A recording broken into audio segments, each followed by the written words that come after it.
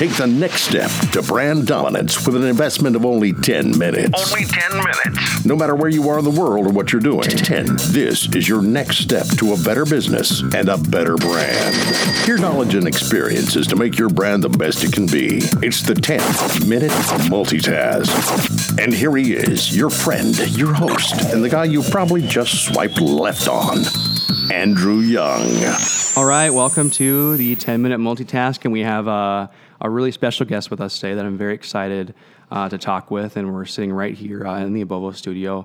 He's all the way here from Texas, Dr. Michael Burns, one of my college professors at North Dakota State University while I was studying communications. And, I really want to make sure that we get to milk the 9 minutes and 50 seconds that we have left, so I want to jump right into it.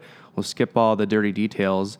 Dr. Burns, you became a doctor by studying communications, and more specifically, what did you kind of specialize in and study in?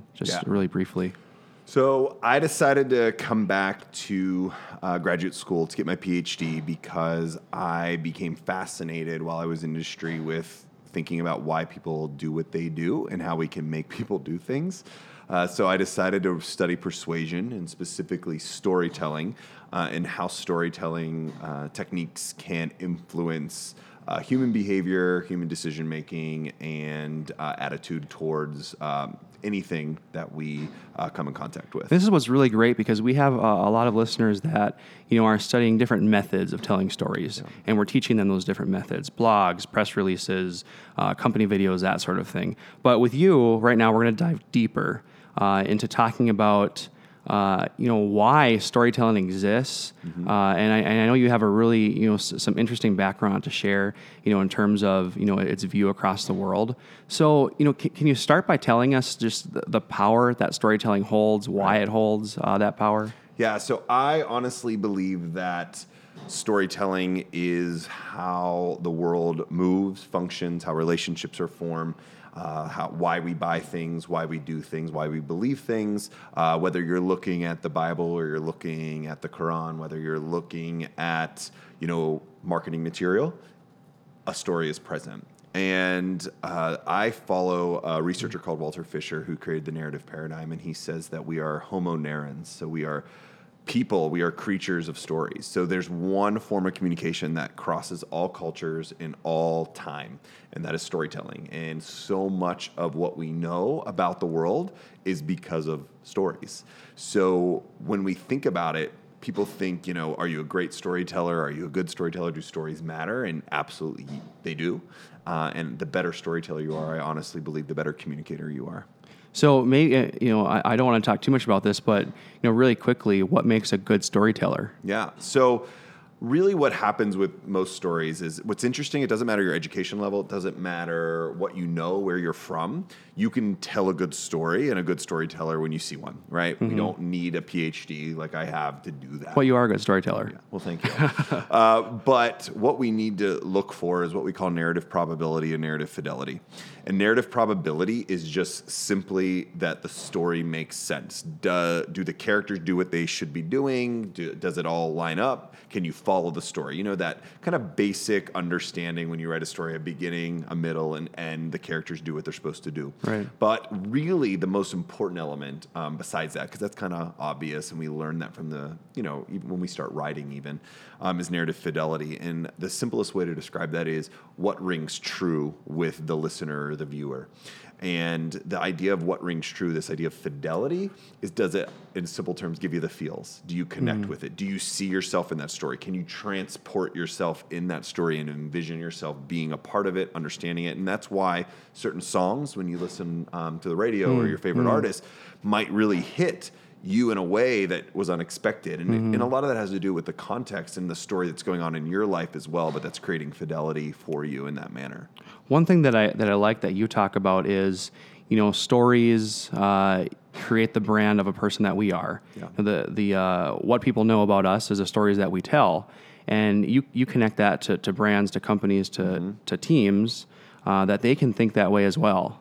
Right. Do you want to give us some insight there? Yeah, so I believe that a lot of what we focus on from a personal standpoint, interpersonal relationships, can actually be brought into the organizational standpoint, into the corporate world or nonprofit world, whatever organization. When I'm saying organization, that's what I mean, where you work, basically. A lot of what we know about relationships can be transported there. And I think we're at a point in our history where storytelling and relationships have never been more important. And the way that you can successfully build relationships is through stories, but also creating your own stories with other people.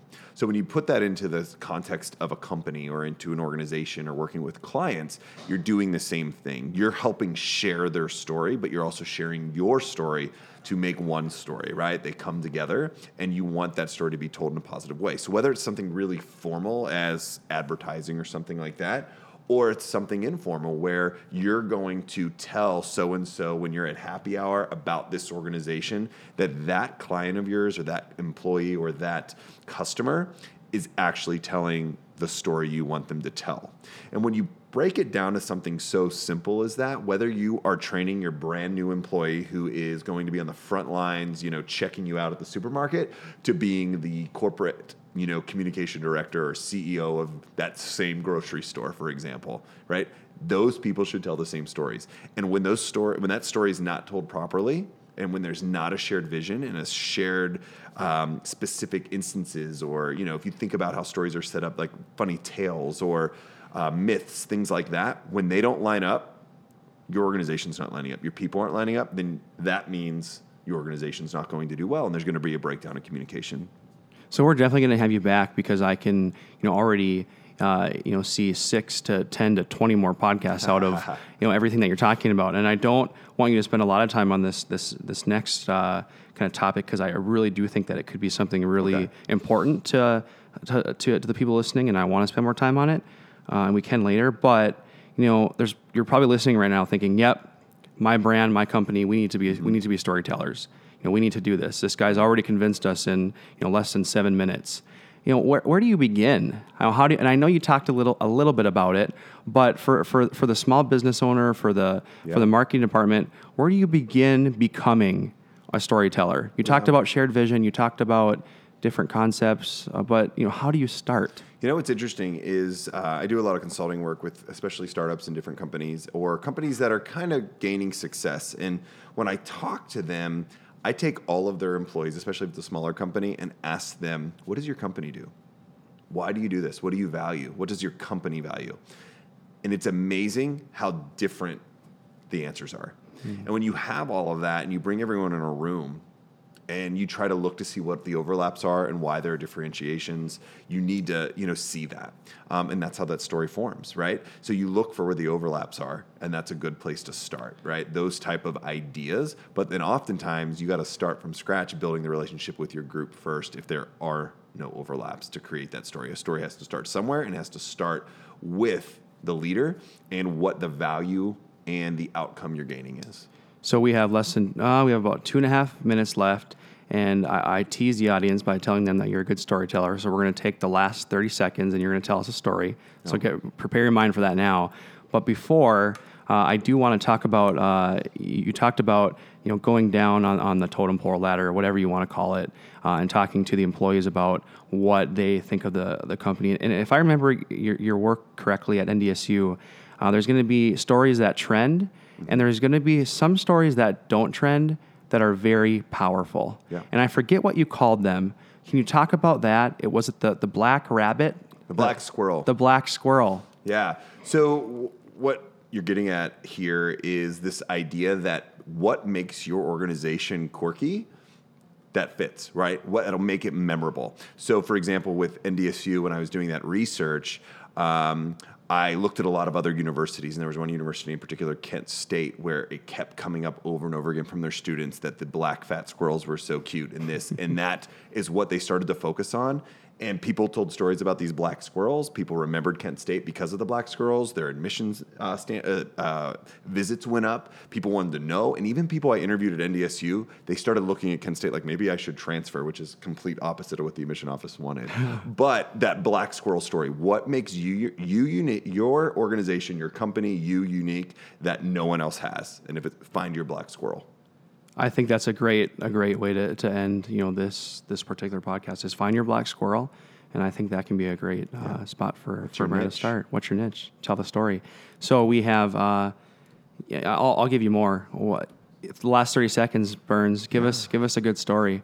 This is pressure. I understand. It is. I'm going to give you the story that my students usually respond to most, and this is my Michael Phelps story. Oh, yeah. So I was at the 2008 Olympics working with the Today Show, and I had to send people out all over Beijing to be ready for Michael Phelps after he won his 8th gold medal. I had all of my vans out. Everyone's ready to go. Some intern's going to get Michael Phelps, the most sought-out person in the world. Did he let you run your hand down his stomach? No. Oh, he didn't? Not. Okay, sure. He did not. Sure. However, the phone rang. He was not in any of those spots, and the only person left to pick up Michael Phelps was me, the guy in charge, and I felt badly because I got all these interns' hopes up. And I pick him up. Keep going. We're finishing it out. I pick him up, get him in the car. We're going, and my phone rings. And I'm like, who is calling me? Pick it up. Don't recognize the number. It's blocked. I'm in China. And it was President Bush. And he said, this is President Bush. I understand you are with Michael Phelps, and this is Michael Burns with the Today Show, correct? I said, yes, it is. And I was kind of panicked, trying to stay calm, and I turned That's to why you Michael. moved to Texas. Yes, right. I turned to Michael Phelps in the back of the van and just said, it's for you, it's the president. And he talked for a long time on my phone, handed it back to me, hung up, and then later that day, I saw CNN said, George W. Bush calls Michael Phelps to congratulate him. And that headline in the story was all about that. And I know it didn't say on my phone, but I knew it was. And I screenshotted that. And I look at that every time I'm feeling bad. You better have that. So really, a sour day. We'll talk about that later. But, thanks for listening, folks. Dr. Burns. Thanks for having me. Burns, we appreciate you coming. If you want to hear more, visit teamabovo.com and stay tuned for more episodes of the 10-Minute Multitask. Thanks.